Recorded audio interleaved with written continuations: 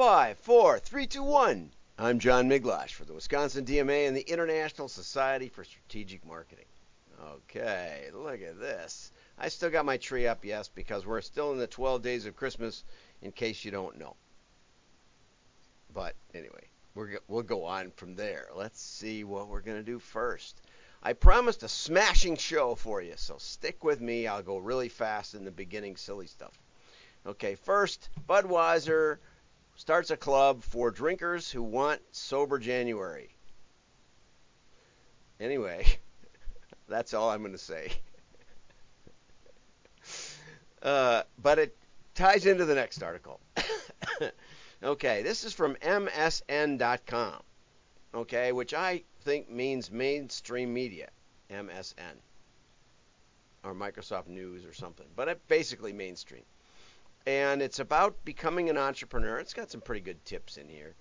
And it says, what defines an entrepreneur is they're willing to take on the risk of earning money the hard way, I'll say, instead of opting for the more traditional route of a guaranteed paycheck by working for others. Now, I should note that there's no guarantees in life. So if you think that your company is doing exceptionally well in spite of everything, in fact, better than you could even imagine, that makes them a target for acquisition, which can also get rid of you. Just saying. I'm not trying to scare you. I just want you to know that the only thing worse than a failing company is a booming company. Because then they get bought and then they fire mostly the top management because there's so much duplication. Okay, so that's what an entrepreneur is. The road to entrepreneurship is research, planning, and again, you can get these articles. It's a good article if you're thinking about entrepreneurship. Structure, organize, hire, test. I would say don't hire yet. Test first and market. And the testing and market go together more than you might know. We used to do what's called a dry test, and that means that we would test market something that we didn't have to see what the market would bear. I think they're strictly illegal now. Check with your local laws. They're not entirely illegal. I know the book publishers still do it. You know, they put out an offer for a book, and then they decide if they're going to write it or not, or how many pages it's going to be based on the response they get. You know, allow 6 to 8 weeks for delivery. I mean, who needs 6 to 8 weeks for delivery anymore? That was so that we could write the book. Anyway, but the reason I wanted to talk about this article is because look at this for market. One of the most critical ways to promote business success is to persuade your target market that they want what you have to offer. I'd say that's dramatically false. That's a little bit like trying to pitch mail when everybody wants digital. It's swimming upstream. You're better off finding something people do need and doing it a little better, or doing it a little differently, or making it easier to buy, or somehow improving on it. That's a much easier way to run a business. As the AMA says, find a need and fill it. Don't try to create a need. That's a difficult thing. It's best if you're like an Apple, you know, when you come out with the MP3 player or the smartphone or the tablet or something. But anyway, what I thought was great was it said, while social media and blogging will reach some potential customers, you likely need to add offline tactics like direct mail. MSN, direct mail. Now, and then there's the rest of the article. Okay, now you've heard me talk about mail. When I started a couple of years ago doing this daily, I couldn't find enough mail articles to even bother with, so I just gave up. I quit looking for mail, and it was only about in the last year or so, last few months, that I decided to regenerate that daily looking for mail.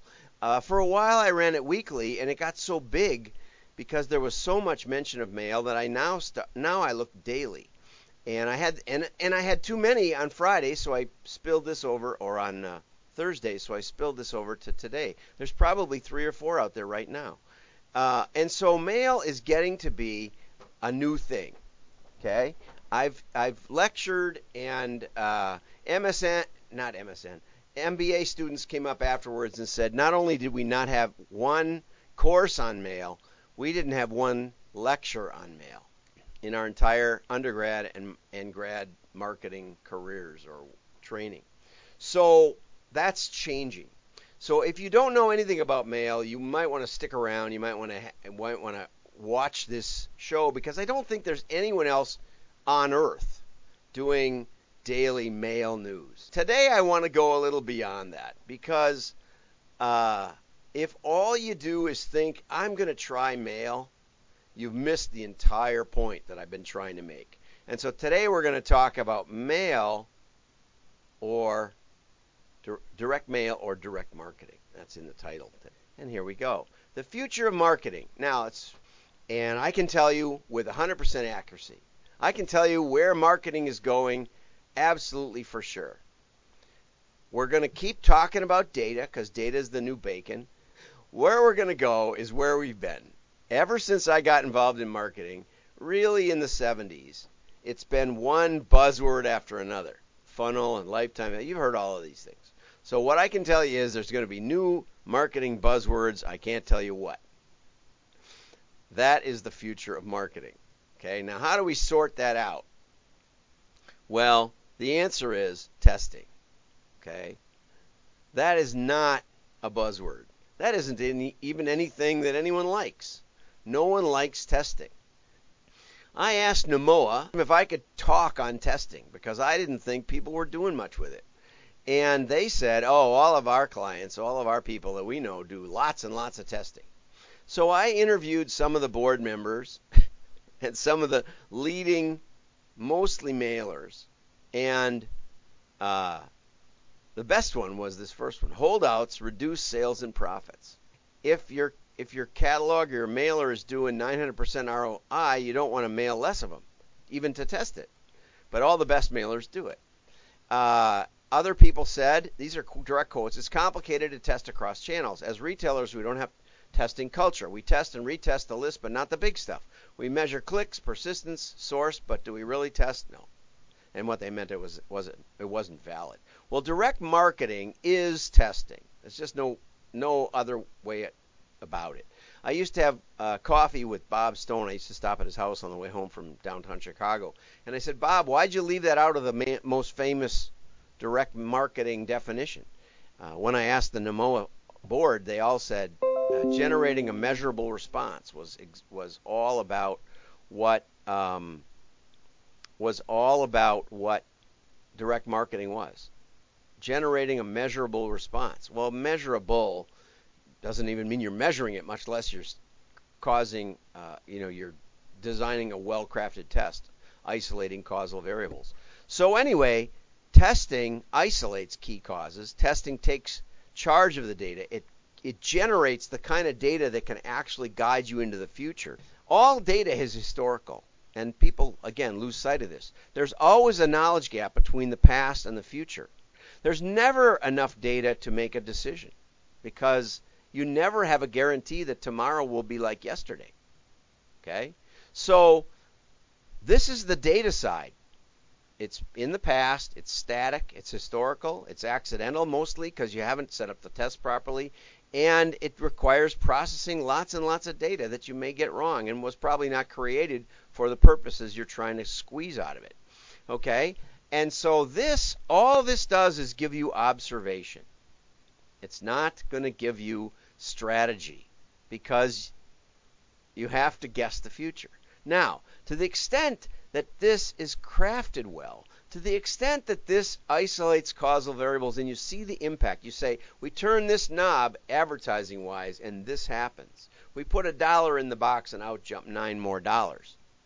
That's the kind of thing your CEO wants to know. Okay? And to get to that, it's in the future, it's dynamic, it's hypothetical, it's strategic, and it's where marketing has to live, because we're always planning the next campaign that isn't really based on the past, only to some extent. And so this is the hypothesis phase of the scientific method. If you remember, it starts with observation and then hypothesis. And what's the next step? The next step is experimentation. And then you get to explanation. And if you do it, iterate, a lot of times you get to theory. And theory is really what gets us to the application of the future. Until you get to theory, you have no application to the future. Now, direct mail, which I've been talking about, is great because it's easy for A-B splits. Take every other name, you're going to get a pretty good random sample. It evaluates behavior because we know you got it, we know a decision maker looked at it, and we know that you'd made a decision, yes or no, in the trash or buy. Okay? And so we understand, and the buying is the elevation of behavior. We try to sell you something. Most direct mail, we try to sell you something. It's far easier actually to try to sell something in mail than it is to do a two-step and make that pay. It also cuts the clutter because your mailbox is basically empty. Neuroscience says you have 10 times more touch receptors in your head than you have sight receptors in your head. Okay? And all of this means that we have 100% engagement if we compare to the way that the digital people can look at things. When you hear marketing say, well, what if we, or what should we, or I wonder, big data won't save you. And it won't fix the database you already have. You need to test to answer those key questions. Testing isolates and takes charge of the data. Testing with costly transactions, elevating behavior, drives strategy. So direct marketing is the key to fixing big data and making money with data. But here's the trouble. I mentioned to Elena Neely that I'd probably mention her over the weekend. So the USPS hired me to teach mail to their newly hired direct mail salespeople. And so we came up with a program where the salespeople would identify big companies that they were calling on that were spending a lot on advertising but not doing mail. And we got tests. We got tests from Anheuser-Busch, Kaiser Permanente, Circuit City, Panasonic, and a host of others. Just a bunch. And I would then look at their marketing a little. It wasn't really in depth. It was just how could mail apply here. And one of the companies we looked at was Oakley. And Oakley decided to try some mail. So I happened to be out in California, and Elena was calling on the Oakley company, and so we got a chance to visit the Oakley company. When you drive up the Jolly Roger, the pirate flag was flying overhead, and the corporate headquarters was patterned after the movie Brazil, which is a Monty Python movie. But anyway, I looked at the mailing piece and I said, there's no response device. And they said, yeah, here, look, there's an 800 number hidden in the body copy. We had people selling mail, and we should have been selling direct marketing. And that's the danger here. You can watch me every day. A lot of printers watch me. A lot of USPS people watch me. And we talk mail, and everybody gets excited and gives me a thumbs up or a heart or something. And what they don't realize is the worst thing you can do is sell mail. Because you're selling it to people who've never had even one lecture on mail. They don't know how to do it. And, in a culture of digital media where you can't measure, that's fine. But in a culture or when we're selling the idea that you can measure and then they do it badly, what you've got is an absolute proof that mail doesn't do anything unless you know what you're doing. And so what we're really selling is a culture of knowledge. We're selling a culture that will tell you what is working in your marketing. It matters how you do it. And if all you do is say, let's try mail once, if that's what you're selling, danger is to sell mail. That's a big danger. You cannot sell mail. You have to sell direct marketing.